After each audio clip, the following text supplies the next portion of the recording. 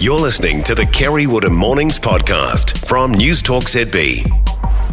I'm joined by Crimson Global Academy Principal Mark Phillips. When you look at the results, those who have signed up to drink the Kool-Aid and believe in the ideology and the direction that the education department's going and the ministry's going in, say, hey, it's not about sitting tests all the time, it's about growing an holistic student.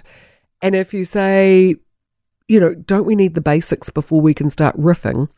They're like, no, we don't teach to rote, and rote learning's terrible, and it's all about flexibility and each community taking ownership of their own kids. It's just bullshit.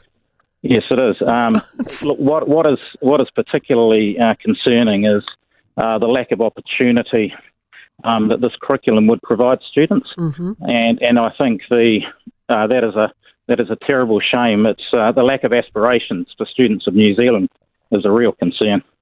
Frightening. It really, really is, and it also.